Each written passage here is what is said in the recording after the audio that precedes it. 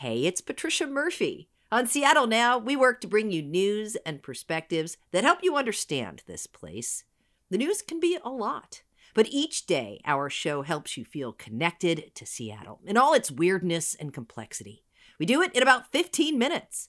But this high-quality local coverage only happens when you support it. So give what you can and support Seattle Now. Just check out the link in the show notes to donate. And thanks. Hey, good morning. It's Patricia Murphy. It's Tuesday. This is Seattle Now. It's time for Seattle Restaurant Week. The culinary festival runs from now until early November. Restaurants are facing a lot of issues. Food prices have increased and fewer people are eating out. This year, Seattle's eateries are hoping to reverse that trend. Seattle Times food writer Jackie Variano is here to give us a rundown of what to expect for Restaurant Week. But first, let's get you caught up. An off-duty pilot is due in court today to answer charges he tried to shut down the engine of a Horizon Air flight traveling from Everett to San Francisco Sunday. All the passengers are safe. Horizon is a regional subsidiary of Alaska Airlines. In a statement, it said the man was in the jump seat, the extra seat by the cockpit, when he attempted to interrupt the flight. The statement went on to praise the quick actions of the captain and first officer. The plane made an emergency landing in Portland. Police charged Joseph Emerson with more than 80 counts of attempted murder, more than 80 counts of reckless endangerment, and 1 count of endangering an aircraft. It's virus season. Public Health Seattle King County says the number of COVID-19 outbreaks in long-term care facilities rose significantly heading into the fall. Officials say over the summer they received an average of 7 reported outbreaks a week in settings like nursing homes. Since August, that number has almost doubled to 12. Health officials say staying up to date with vaccines is one of the best ways to protect people at high risk of severe outcomes from COVID. And keep your eyes on the mountain passes. The first snow of the season is expected to fall. We could get up to 15 inches in the Cascades, up to 11 in the Olympics, according to the National Weather Service. Heavy snow in the passes as well, just enough to make travel more complicated, so take your time. Closer to home, it'll be rainy and much colder. Overnight lows in the mid-30s, below 50 during the day. We are in serious fall now. Seattle Restaurant Week started in 2010 with a group of restaurant owners trying to boost business during the slow months in the fall and spring. Customers paid as much as $35 for a 3-course meal. But a lot has changed since 2010, and this year might cost you between $20 and as much as $60. For consumers, the high end could feel pricey. And the truth is, it's getting harder and harder to find a good deal. That includes restaurant owners who say the busy days that come with Seattle Restaurant Week help their most pressing issue. Rising costs, rising labor, rising cost. It's really challenging all restaurants. That's Chris Svetkovich. He's the co-owner of New on Capitol Hill, which has participated in Restaurant Week since 2020. For Chris, it's a way to try out new menu items, but also bring in fresh customers. You are introducing yourself to new customers who maybe haven't heard about you before.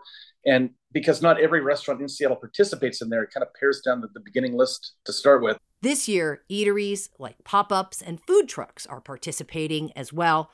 Mount Joy is a popular Capitol Hill food truck that's in the process of opening a brick-and-mortar restaurant.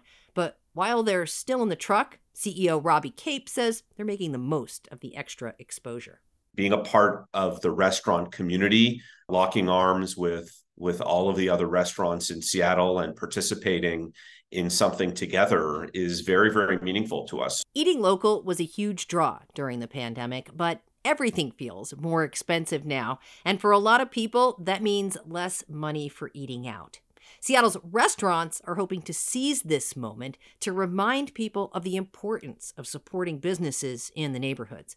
Seattle Times food writer Jackie Variano is here to talk about it. Jackie, really glad you're here. Nice to see you. Yeah, nice to see you too. So, Seattle Restaurant Week, man, lots of great food. It's the 4th time this has happened in the fall since the start of the pandemic. So let's start there. How are restaurants doing with their recovery right now? Well, I think one good thing that we can say is that there are over 200 restaurants participating this year, which seems like a huge jump up from last year. Last year, it just felt like maybe they weren't ready to offer these deals and do a huge undertaking like Seattle Restaurant Week. And now I feel like people are excited, they're engaged, they really want to get those busy dining rooms back and like get people excited to eat out before the holiday season starts. Yeah, it is not for the faint of heart as a restaurant owner to participate in Seattle Restaurant Week. And we can talk about that a little later. But first, how are events like this helpful to keeping the doors open? Well, I think it's just a good way to get people to remember that you're there. Like maybe they kind of forgot. There's so many restaurants. I mean, last week we just ran an article about 27 new restaurants open since August. And so if you have been around for a while, maybe people have forgotten you or they've found a new favorite restaurant. So I think it's a way to just get people to remember that there are so many options out there. Yeah, a lot of churn with restaurants in the city. Yeah, there's always something new and always something exciting, but there are a lot of places that we've loved forever as well that we shouldn't forget about. Yeah. How have restaurant owners been talking with you about how they're feeling about this time of year right now?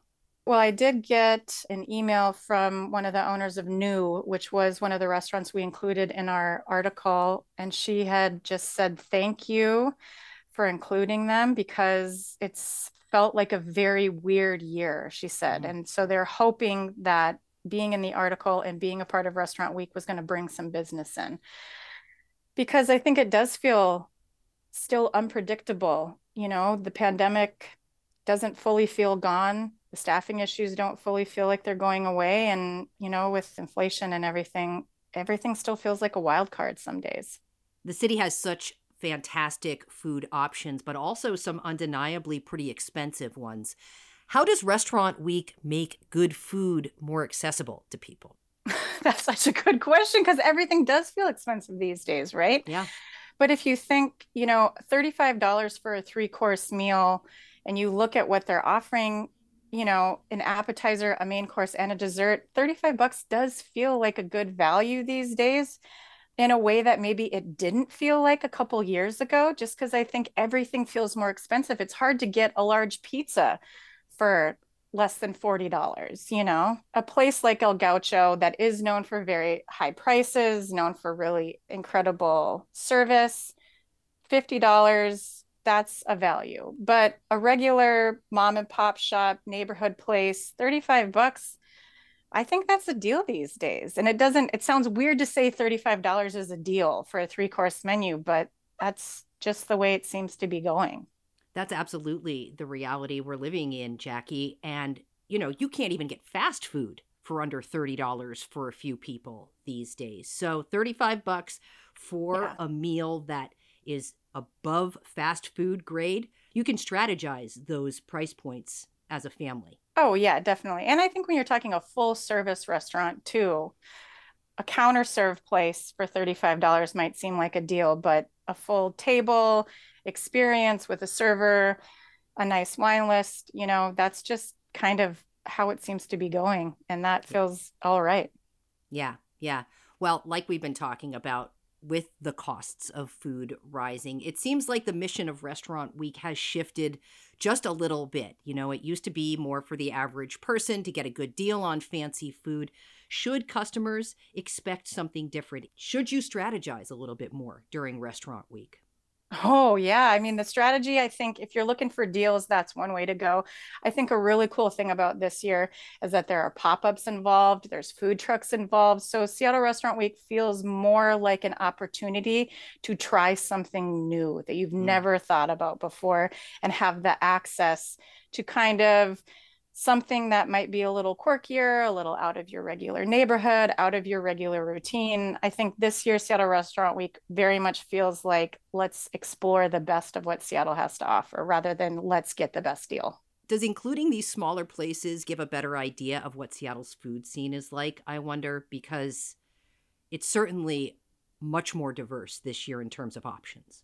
Oh, I think so. Because I think the pandemic changed so much. It opened the doors for people to do little pop-ups, Mm-hmm. and maybe not have a full restaurant. I see there are some like Gold Coast Gall that was a pop-up that is turning into a full restaurant. That's an option for Seattle Restaurant Week, which I don't think we would have seen before.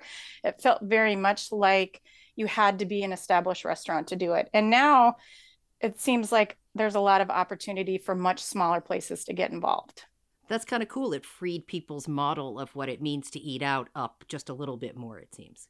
Oh, yeah. And what it means to participate in a huge event like this, because it's not a small undertaking. You got to have staff, you have to have the menu, you have to be ready to be super busy. So that also feels really cool to give people chances, opportunities. Yeah, yeah. All right. Well, I've been getting back out to restaurants a bit, and it seems like other people are as well. Maybe not pre-pandemic levels like we've been talking about.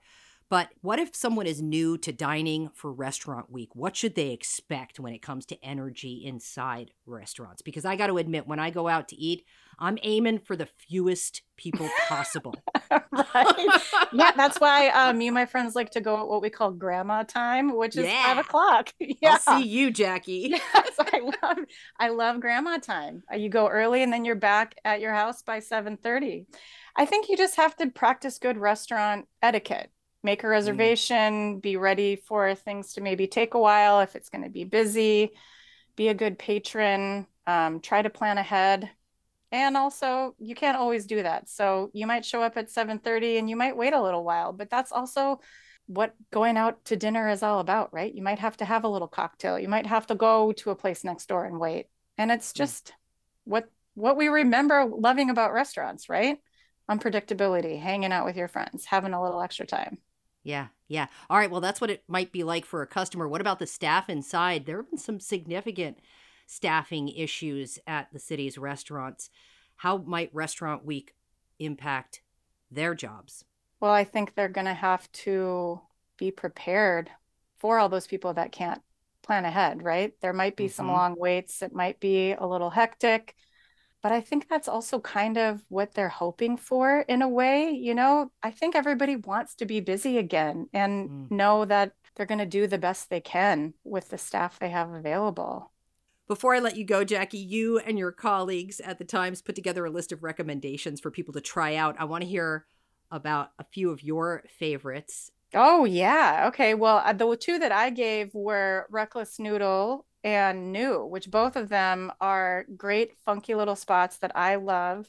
And then also I saw that Gracie's Pies, which is this little pie pop-up, is doing a 3 mini pie deal that looks awesome. If anybody, there's sweet and savory pies. And then I think Baka Bak, which is a fried chicken place, is doing kind of maybe a 15% off deal or something that, I'm a sucker for fried chicken anytime. I'm a sucker for Bak Bak. Yeah. Jackie Variano is a food writer for the Seattle Times. Really appreciate you taking the time, Jackie. Maybe I'll see you out there at Restaurant Week. Yeah, that sounds great. Thanks, Trish.